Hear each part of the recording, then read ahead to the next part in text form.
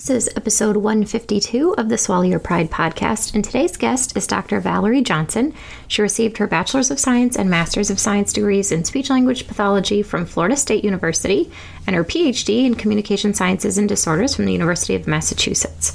As a doctoral student at UMass, she worked with Drs. Harry Seymour, Jill DeVilliers, and Tom Roper in the development of the Diagnostic Evaluation of Language Variation, the DELV.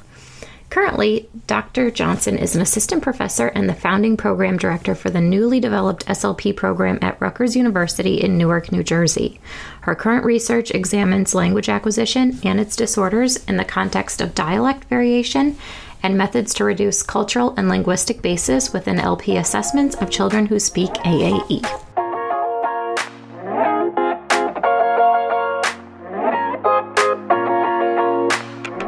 Welcome to the Swallow Your Pride podcast. I'm your host, Teresa Richard. I'm a board-certified specialist in swallowing and swallowing disorders, a mobile fees business owner, and founder of the MedSLP Collective. This podcast is all about delivering the latest evidence-based practice to medical SLPs everywhere. Whether you're a new clinician seeking tangible tools for treatment or a seasoned vet stuck in a rut, my goal is to help ditch the old school ways of the past that no longer serve you or your patients, to reinvigorate your passion for our field, to broaden your knowledge about our scope of practice, and to inspire you to practice at the top of your license. So if you're listening, I encourage you to swallow your pride, be open and willing to learn, because let's face it, your patients deserve that kind of care. With that, let's dive right in. Just a quick disclaimer that all statements and opinions expressed in this episode do not reflect on the organizations associated with the speakers and are their own opinions solely. Good afternoon, Valerie. Good afternoon. Thank you for joining me. Thank you for inviting me. I really appreciate the invitation, and this is a very timely and important topic, so I really appreciate you providing this forum and using your platform to address this topic. Yes, very much so. Happy to. Just tell the people a little bit about yourself. Sure. Well, I'm Dr. Valerie Johnson. I am currently the founding program director for the Speech-Language Pathology program at Rutgers University in Newark, New Jersey. So, brand new program. We hope with everything going well with accreditation, that will be opening up in fall 2021. One of the special things about the program is that it has a focus on diversity and multiculturalism. So maybe we can talk a little bit about that later. But I do my research in the area of child language acquisition and disorders. I have a particular interest in children who use the dialect of African American English. And so a lot of my research is kind of rooted in looking at how do we differentiate between a language difference and a language disorder. So just trying to address the disproportionate number of African American children who are receiving speech and language services, whether it is a related service or if it's their primary service. A lot of children who really are not language disordered are receiving therapy, and they really shouldn't. Yeah. So I'm just trying to do my piece with addressing that. Yeah. So help me understand. So the term that I was taught was African American vernacular. Uh-huh. Is that now African American English? That's an interesting question because like historically the terminology changes, right? Okay. So it was like back in the 70s, 60s and 70s, it was Black English. And then it kind of turned into, I think, 1972 or 76. I can't remember the date. Ron Williams coined the term Ebonics. And so which is just a combination of phonics and ebony. So that's how Ebonics, that term came about. African American English is slightly different than African American vernacular English. Vernacular really kind of speaks to some of the slang that is used. So it's kind of evolving and changing. African American English really kind of speaks more towards not so much the vernacular or the slang that may be used, by African Americans, but the semantics, the syntax, and the pragmatics, right, associated with the dialect. So there's there's a lot of overlap between the two, but it's just that, one kind of includes, is more inclusive, if you will, of slang usage. Awesome. Thank you for clarifying that. Oh, sure.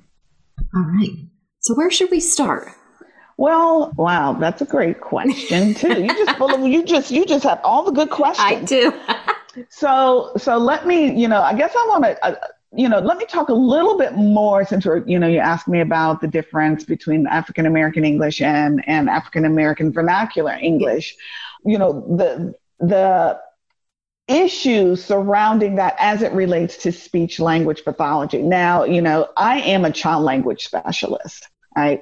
So I deal with the pediatric population primarily. That's been my thing, since I worked as a clinician in the public schools many years ago, and Fairfax County Schools, which is right outside of Washington, D.C., before I transitioned into different levels of academia. I moved from the public schools, I became a clinical supervisor, and then I returned to school to get my PhD at the University of Massachusetts and studied with Harry Seymour. And kind of, when I was a clinician working in the public schools, I recall one of my clients, or not clients, but one of my students, and I'll call her Julie. Okay. So she was 5 years of age, African American, just really, really, really full of life. But when I looked at her IEP, when I looked at her individualized education program, and I saw a lot of things on it that, it's like she should include is in her sentence, or she should pronounce the TH sound. So I was curious about that, because when I had my interactions with Julia, I didn't notice anything that was an impairment, right? When I was in school, we really didn't talk about language variation. I think as I reflect back, language variation was limited to term paper that I wrote in graduate school, and that was it. And so I didn't have the tools to work with when I was a clinician to really, kind of focus on Julia's language abilities and to say with certainty that she has a language disorder or she doesn't have a language disorder, right? So I wasn't equipped. So she kind of became my muse, because, she was smart. She was quick as a whip, but she was exhibiting these differences, right? And so I always questioned whether she has a language. Did she really have a language disorder? I doubt that looking back, I doubt that she did. So she kind of became my, one of the reasons why I pursued this avenue, because here's a child who was receiving speech and language services. And at the time she was in a learning disability self-contained classroom. Now having some experience behind me, I kind of questioned if she even had a learning disability. Was her learning disability based on her language? And if her language did not fit within that box of mainstream American English. Right? So as I, kind of held on to Julia, I worked at Auburn University and as a clinical supervisor, and had the opportunity to work with Bill Hayes, William Haynes, and Mike Moran, and they were doing some research in this area of African American English. And so some of their work kind of, again, it's like it just kind of spurred me on, And when I thought about going back to school to pursue my PhD, I'll never forget Bill Haynes, said, you need to talk with Harry Seymour. He is the guru. And I'm like, really? And he's like, yes. And so that's how my journey, kind of began. And so working with Harry, Jill DeVilliers, who may sound familiar to people because she was a student of Roger Brown, right? Brown's 14 grammatical morphemes. And so she and her husband did some work with a lot of work actually with Roger Brown. They did a study that kind of supported Brown's work with these 14 grammatical morphemes. So Jill DeVilliers, Harry Seymour, Tom Roper, who's also a linguist, were at the time looking to develop a test to make this distinction. We did not have any test to develop that would distinguish between a language difference and a language disorder. And so I had the opportunity to work with these three individuals on the diagnostic evaluation of language variation, now known as the DELV. And if you flip to the semantic portion of the DELV, you'll see my dissertation work in there. So it's the first test that actually can make this distinction between a language difference and a language disorders for all varieties of English, right? Southern English, Appalachian English, African American English, all speakers, mainstream American English, all dialects. And so one of the things that I've learned through this process was when we want to make this distinction between a language difference and a language disorder, is that we really need to look at what's common between the two dialects, because that's where the nuggets are, right? Because it's difficult to distinguish between a language difference and a language disorder if the language allows for zero copula. So the child says he bad instead of he is bad as in mainstream American English. So how do we make this distinction, right? Yeah. Because he bad is something that a child with a language impairment may utter, right? So it gives the appearance of language impairment. So, working with Harry, making these distinctions between language difference and language disorder, using what's common between the two dialects is really where we find the opportunity, to make a more valid and reliable distinction. There's a lot of work out there. There's still a lot more work that needs to be done in this area, but I'm proud to be a part of that process, and I am looking to continue to add to the research in this particular area. That's amazing, Valerie. That's amazing. I have two thoughts. Number one is I'd be so curious to see or to hear how this research evolves with the adult population, because I even think of some of our patients that may have just had a stroke, and if we're doing an aphasia battery with them, or sometimes they're suspected of apraxia. So I think of these different conditions that they may be falsely diagnosed with that could be a dialectical difference instead. So I would love to see this work evolve into. And the interesting thing when we look at language difference, whether it's with a dialectal speaker or a bilingual speaker, we tend to focus on the child. There isn't as much research with adults. Right. So my colleague at Rutgers, Jose Santana, he is a bilingual speech language pathologist, and that is his area. So we've talked about collaborating on, doing some work. He's the aphasia guy. He can handle that. I can handle the dialect side. So we've had some discussions about doing some research with the adult population, because there is there's just a limited amount of research in that area.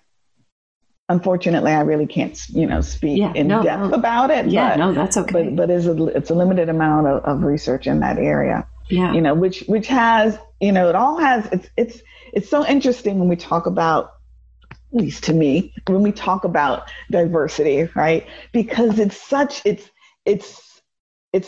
has so many layers to it, right? So when we want to talk about diversity, and the association, not only the association, but institutions and the profession, they said, we want to increase diversity. How do we, we can't just say, I want to increase diversity and then magically it happens, right? And so we have to kind of peel off the different layers to see how can we increase diversity, right? And why is that important? And so, one of the things that I've been doing some, reading on is looking at our admissions process, because in order to have more of a representation of what America looks like in the profession, we have to start with, who are we recruiting? And when we look at the numbers, and you may be aware of this, the percentage of minorities in the profession is 8.3%, which is pretty dismal. Dismal, yep. Yes. It's just, and I'm being kind. Yes. It's pretty dismal. And that's not what, when we look at America, that is not what we look like, right? So if only 8% of speech language pathologists and audiologists are being represented, right? Who are they treating, right? And so then we have the culture clash, right? And so rolling back, how can we move up from 8% to whatever percent? How do we do that? And I believe that, it is more of a grassroots effort than what ASHA can dictate to us. It's not a top-down effort, but it's more of a bottom-up effort. And I'm not saying that ASHA can't do more and that ASHA can't help improve opportunities for students of color, but it really has to be, I think, more of a grassroots type of movement. What do I mean by that? Well, I have a question for you. Yeah. How did you decide to become a speech language pathologist? Was that your major? No, I actually started out as a fashion design major, and my dad got laid off, and he told me that I needed to find a real major or else they weren't going to help me with college anymore. So I had to go to the drawing board, and I honestly didn't know about speech pathology. And my mom said something to me like, why did you look into this? And I was like, I don't know what that is. And she was like, well, your brother went to a speech therapist when he was younger, and you loved the sessions. You always helped out. And I didn't remember that. And I was like, oh. And she's like, you were so interested in it. You were so good with it. Why don't you look into it? And so that was that. And that's part of my point. Yeah. Or the point that I'm trying to get to is that it's not a major that you just automatically think about. You don't think, you think about when you go off to college, you think about, okay, I can be an engineer, I can be pre-med, I can go into teaching, but very rarely do we think about speech language pathology, even though it's the top 5, top 10 occupations. Right? It's still not something that just kind of rolls off the tongue. I'm sure we can walk outside the door right now and ask somebody, do you know what speech language pathology is? Yeah. And they're like, what is that? Yep. So we need to do a better job with recruiting from the grassroots, right?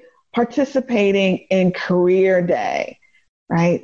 So that students in 5th, 6th on up have that seed planted. So that's one of the things, right? I think there's something, and I don't know what it is, but there's something that's going on from the undergraduate level to the graduate level, right?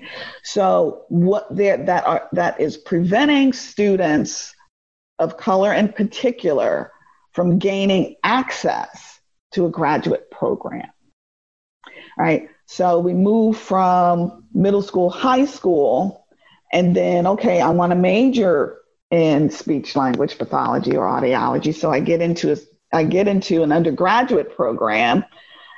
How do I get can't work as a SLP or an audiologist without an advanced degree, so I have to go to graduate school. When we look at the numbers of students who are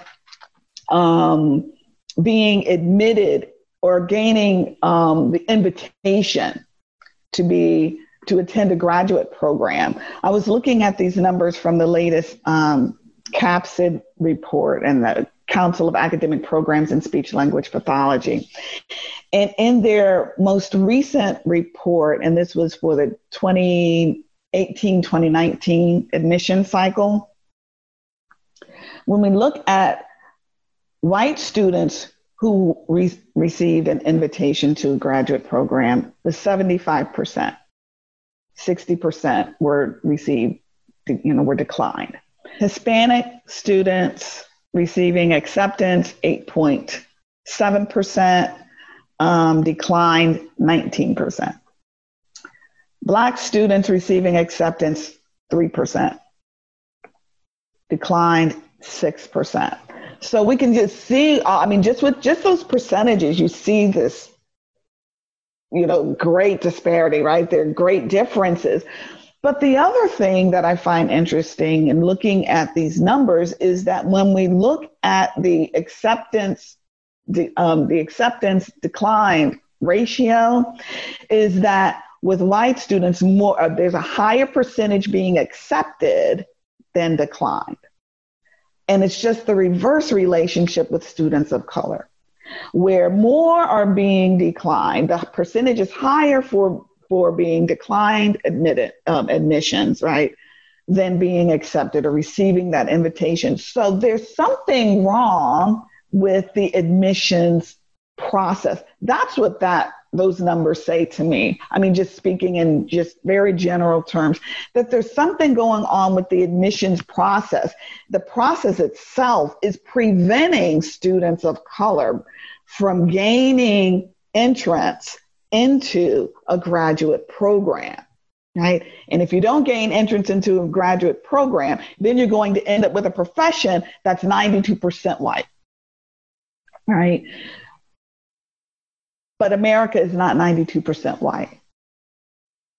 So therein lies the culture clash when we get into clinic, right? And treatment, goals that we are establishing for our clients and for our patients and for our students may not be appropriate because of that culture clash, right? Okay, so that's one piece. Now, one thing that I'm looking into now is using more of what's called in the literature holistic admissions. Right, and that's kind of gaining some traction in other disciplines. I haven't seen it.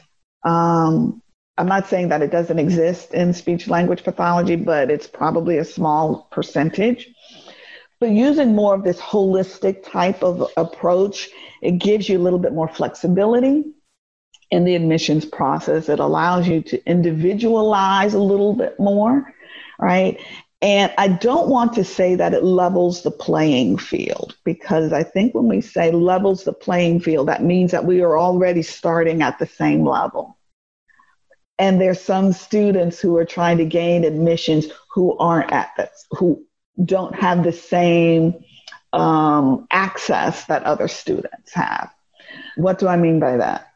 GRE, we know, GRE, well, there's some research out there that says GRE really doesn't predict much of anything about, how a student will do in graduate school, but let's put that aside. Yeah.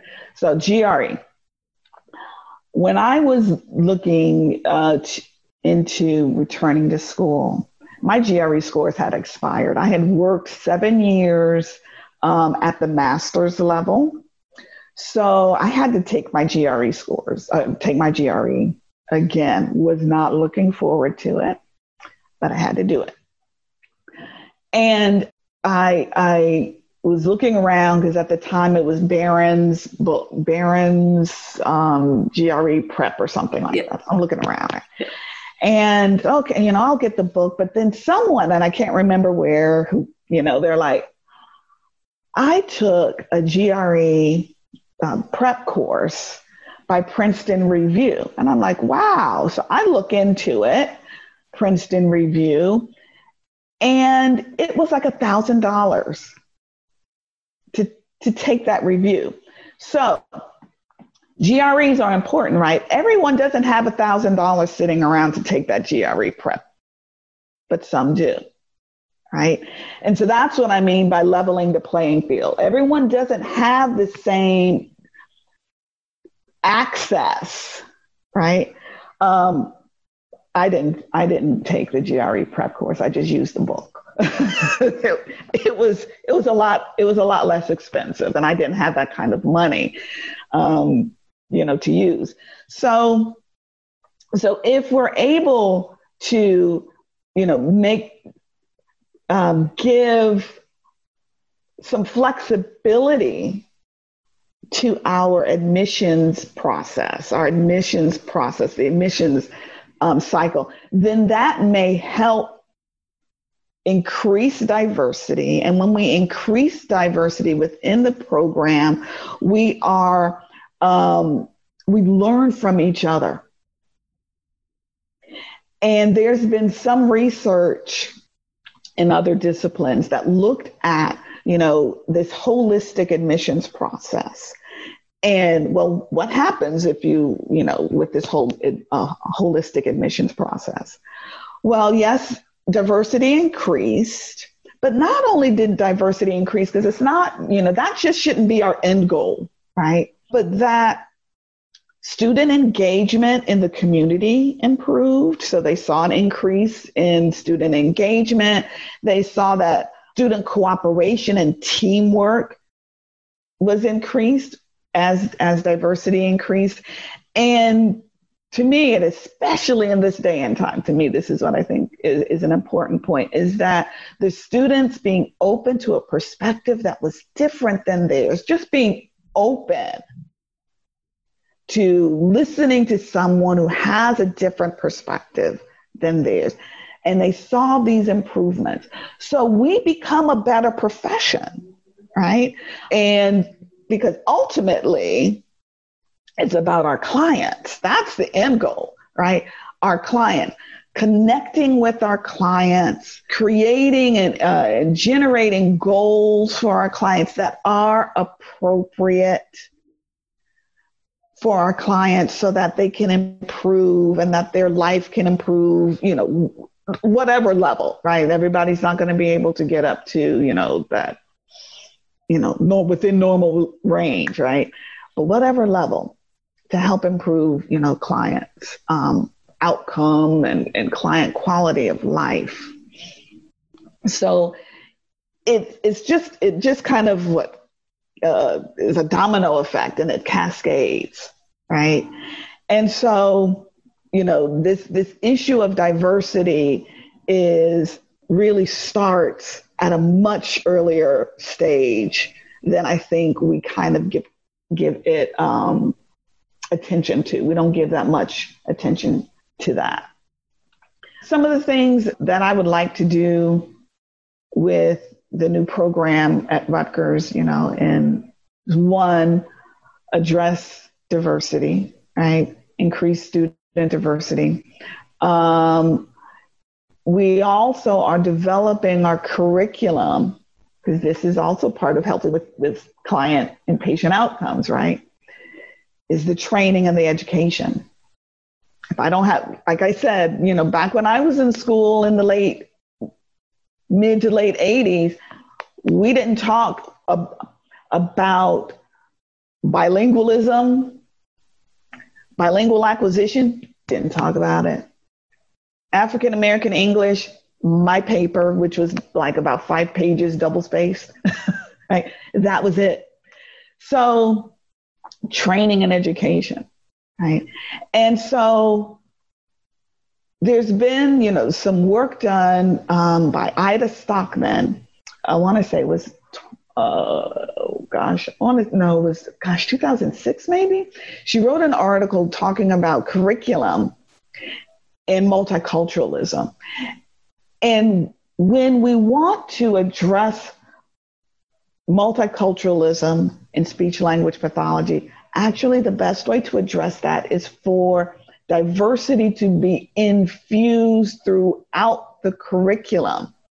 Each course is talking about diversity issues so that it's not just something that is tacked on at the last lecture, the last week of the semester. It's not the last lecture. It's something that should be infused throughout.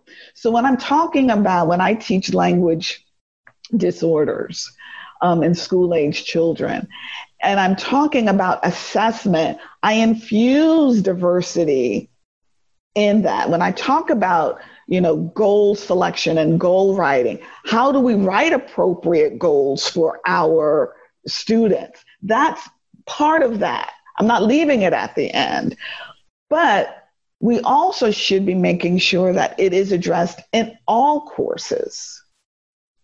And so that way we are improving, knowledge and skills. Well, hopefully skills, because everybody is not going to have access in their clinic to a multicultural or diverse population. But at least they'll have the tools and the resources upon which to fall back on after graduation. So that's one of the things that, we would like, that we're addressing, in our program, is that diversity will be infused throughout the program and not just a standalone course. Standalone courses are good, but if you want to do better, it needs to be infused throughout. Yeah. I think just bringing that awareness that, like you said, when you get to the goal section, consider these things. It's not going to be left at the end. Right. So I guess, Valerie, what do you think we can do for actual clinicians that have been out in the field for years and years? Because I've even, had some conversations with some colleagues that they just were never educated on these pieces. And it's not that they, would love to learn. It's right. So where do we go from here? I think this may be the part that we do have to call ASHA down to impart some some structure. Yeah. What I would like to see in the CAA, the Council of Academic Accreditation. So these are the body that accredits our programs. Yep. What I'd like to see them do is to increase the focus. I'm not saying it should overshadow, but let's improve how we are, as programs, are documenting and addressing diversity in our programs. Because quite frankly, it's not being addressed beyond a check mark. Yeah. Maybe a level or two above that, but it's not really being addressed. So we can expand on that. If I have to document where am I teaching, certain standards, we can improve that.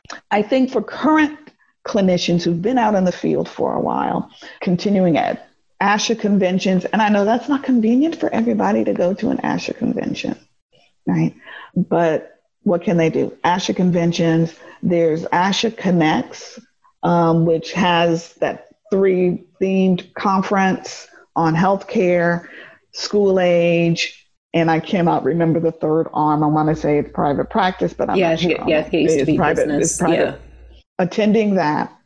State conferences should be offering opportunities for clinicians to kind of get to either bone up or to learn, more on this topic. So I think that's where it's going to have to be kind of placed on the clinician. Now, what ASHA can do, because they have recently instituted, in order for us to maintain our Cs, we have to have a continuing ed on ethics, right? And supervision. And supervision. So if you want to supervise, right, you need to have documented continuing education in those areas. So can we add diversity on there? And you know, better. So, right, because, and you're right, we should, because the U.S. is becoming more and more diverse. And if we don't have the tools in our tool belts to treat our clients, we are going to see increased caseloads, and our caseloads are pretty challenging, enough as it is, right? Yeah. So in order to not add extra work on our treating clinicians, either in the schools and or in hospital settings and et cetera. But if we don't want to increase that burden on our clinicians, then we need to amp up our continuing education. But it's not only about continuing education. ASHA is responsible for that, right? But it's also the clinician is going to have to do some self-assessment and self-evaluation and have some very truthful and honest conversations with him or herself. Because we bring to the table who we are. We bring our bias, we bring our beliefs, and we all have biases and a belief system and values. We all have that. So every time I step into someone's home and when I was doing some early intervention, and I'd step into the home, I'm bringing my biases, my belief system in there. And if I don't stop and kind of like check myself and assess myself, I could be doing more harm than good. And by that, I mean, I'm not helping that parent. I'm not helping that child. I'm not helping that family for that child to reach his or her potential. And just to kind of give you an example of that, a few years ago, I was doing some early intervention work on the side. I kind of like to keep one foot in the clinic because it keeps me fresh, and it helps me. I believe it helps me to be a better instructor and to, so I can give some examples to my students. I was doing some work in early intervention, and I was working with a family. They were Puerto Rican, had a Puerto Rican background. And so I'd come in with my bag and like, let's get to work. Come on, let's go. Let's get to work. Okay, come on, kid, let's go. And every time I would come in, the mom would always ask me about, like, how was my day and how are you doing? And at the time, my father was ill. How's your dad doing? And I'm like, we're wasting the first 10, 15 minutes. Everything's great. Come on, let's go. I had to stop. And I had to reflect and I had to think. And I was like, oh, this is the culture clash. I was all about, let's get ready, let's go to work. But what was important to that mom was her interpersonal relationship with me, right? And this went on for a year, and once I kind of realized this, I was like, oh, okay, this is what's going on. Let me, because I'm in her home, let me, kind of change things, change myself, right? We had a wonderful relationship where we worked really well together to help in helping her son. The other thing that I realized when with this particular family was I would say, come on, Mom, let me show you how to do this. So I said, you're the expert with your kid. You're the expert. You know your son better than I do. Come on, Mom, but I'm going to show you a couple of things. She's like, no.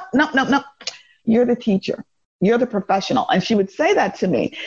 And I realized that it wasn't out of being lazy, that it wasn't out of, I don't want to do this. You fix my kid. It was out of respect for me as a professional that's what she was giving me. right?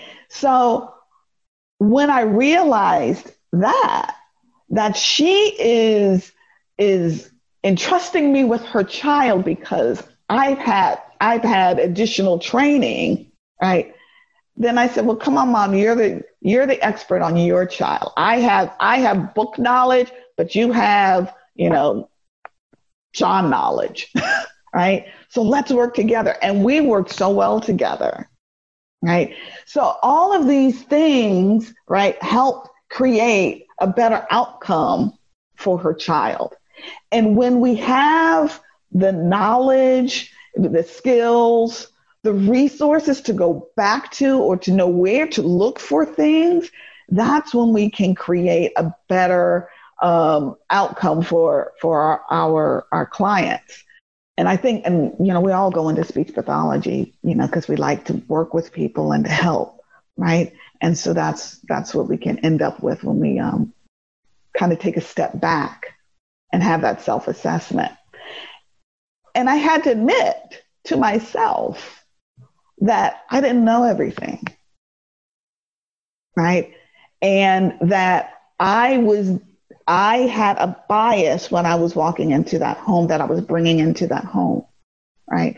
So I had to stop, kind of take a step back, right? And I think that's the hard part for some clinicians, is that they're going to have those hard conversations with themselves about any bias, and some of it's, it could be something like, I still hear today, well, they shouldn't talk that way. That's, that kind of, okay, well, let's talk about that. Well, they should, they need to code switch. Okay, well, let's talk about codes. These are things that we bring into that room when we're working with or the home, right? When we're working with our clients, and that's where we need to start with first. Because I can talk all day long about, difference and disorder, but if you still think that difference shouldn't be there, yep, then, I can talk until I'm blue in the face, which is difficult to do, but it can happen. Awesome, Valerie. Thank you. This has been wonderful. Oh, was there anything else that? Anything else you want to touch on? I think that I talked a little bit about this, but I just found it really interesting when I was, kind of in preparing for this, diversity and inclusion versus equity and social justice.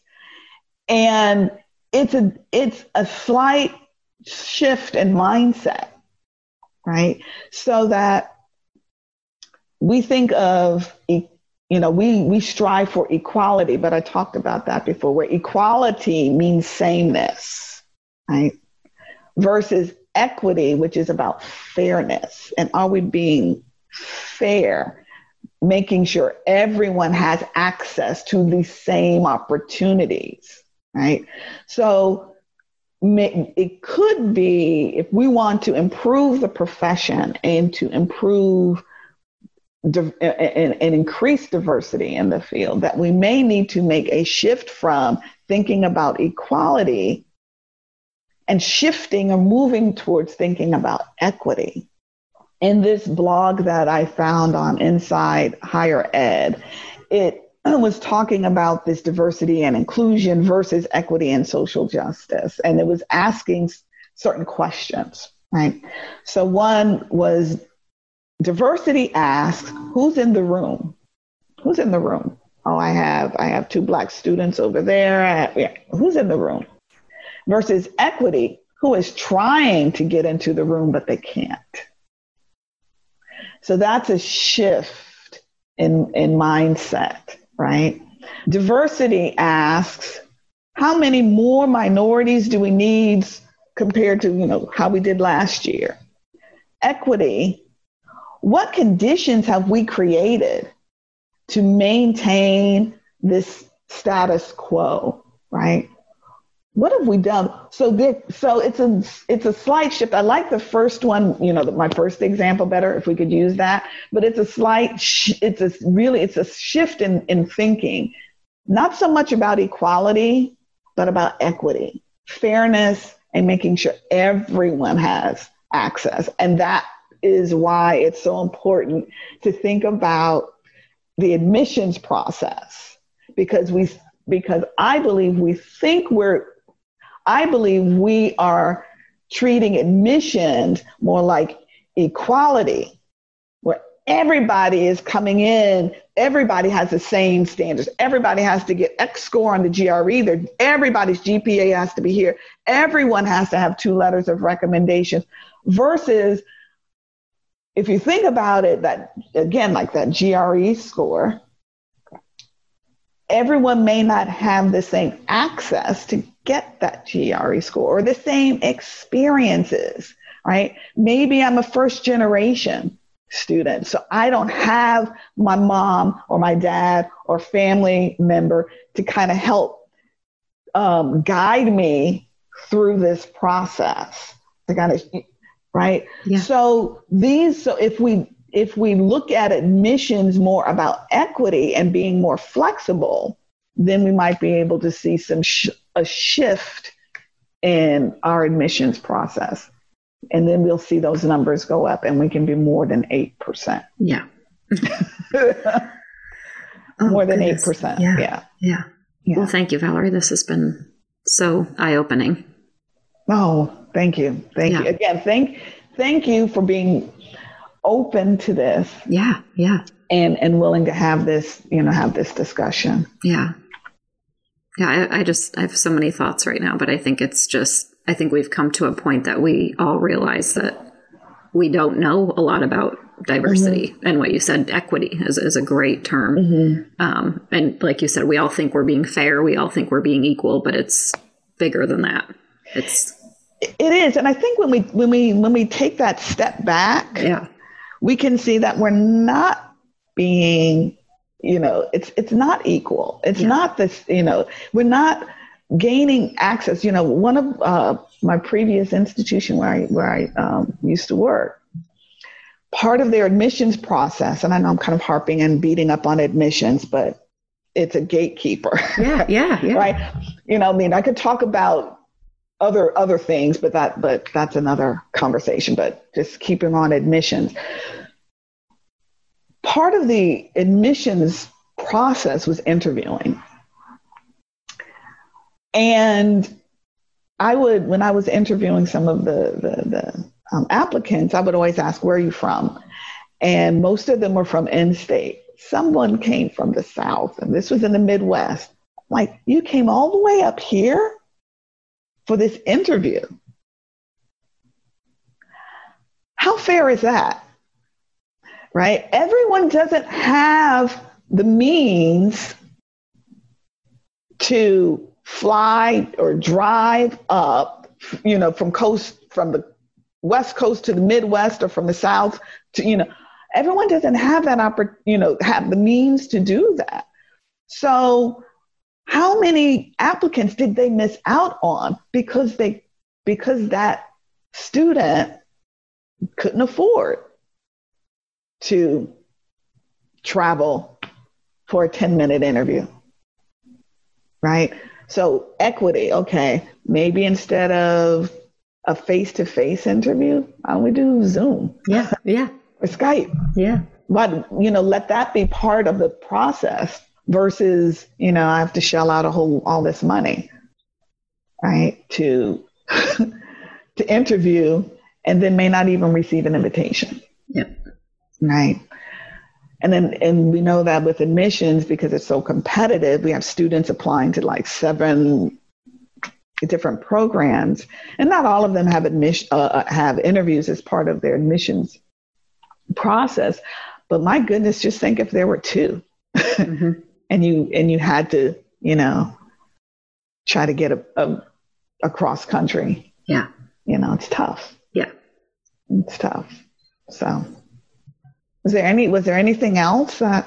I don't think so. I think this was wonderful. I think this is going to be so helpful. I gave you enough to kind of splice together? Absolutely. Absolutely. Well, thank you so much, Valerie. Oh, you're welcome. To download the show notes from this episode, please visit swallowyourpridepodcast.com. There you can also sign up for our email so that you'll never miss another episode. If you like what you hear, then please subscribe, leave a review on iTunes, and share it on social media with your friends and colleagues, because that is what keeps these episodes coming. If you'd like to be a guest, share feedback, or request a topic to be discussed on the show, please email podcast@teresarichard.com. Special credit to Danny V. Socrates for her amazing audio and editing skills, and to Marissa Hendrickson for managing all the things behind the scenes. As always, thanks so much for listening, and see you next week.